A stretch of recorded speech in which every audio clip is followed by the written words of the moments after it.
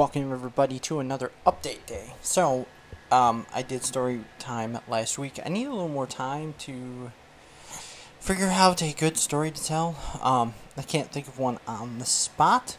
If you guys would like to know one or have questions, I can answer those. That'd be great. Just come up with a crap ton of questions, or maybe I'll do that next week. Just look on the internet for the most frequently asked interview questions. I am helping out Logan this week with his first ever YouTube channel. I will still be posting on my YouTube channel,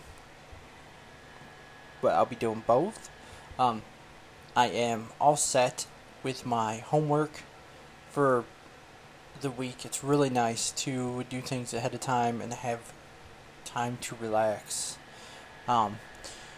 I did figure out Positive Tuesday. I'm going to tell you stories about what has made me come out of my shell.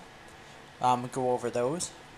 Of course, that gives me enough time to write this down and go over it, which is a good idea. And Thursday will probably be the rant I was supposed to go on last week. And with that being said, much love. JD out.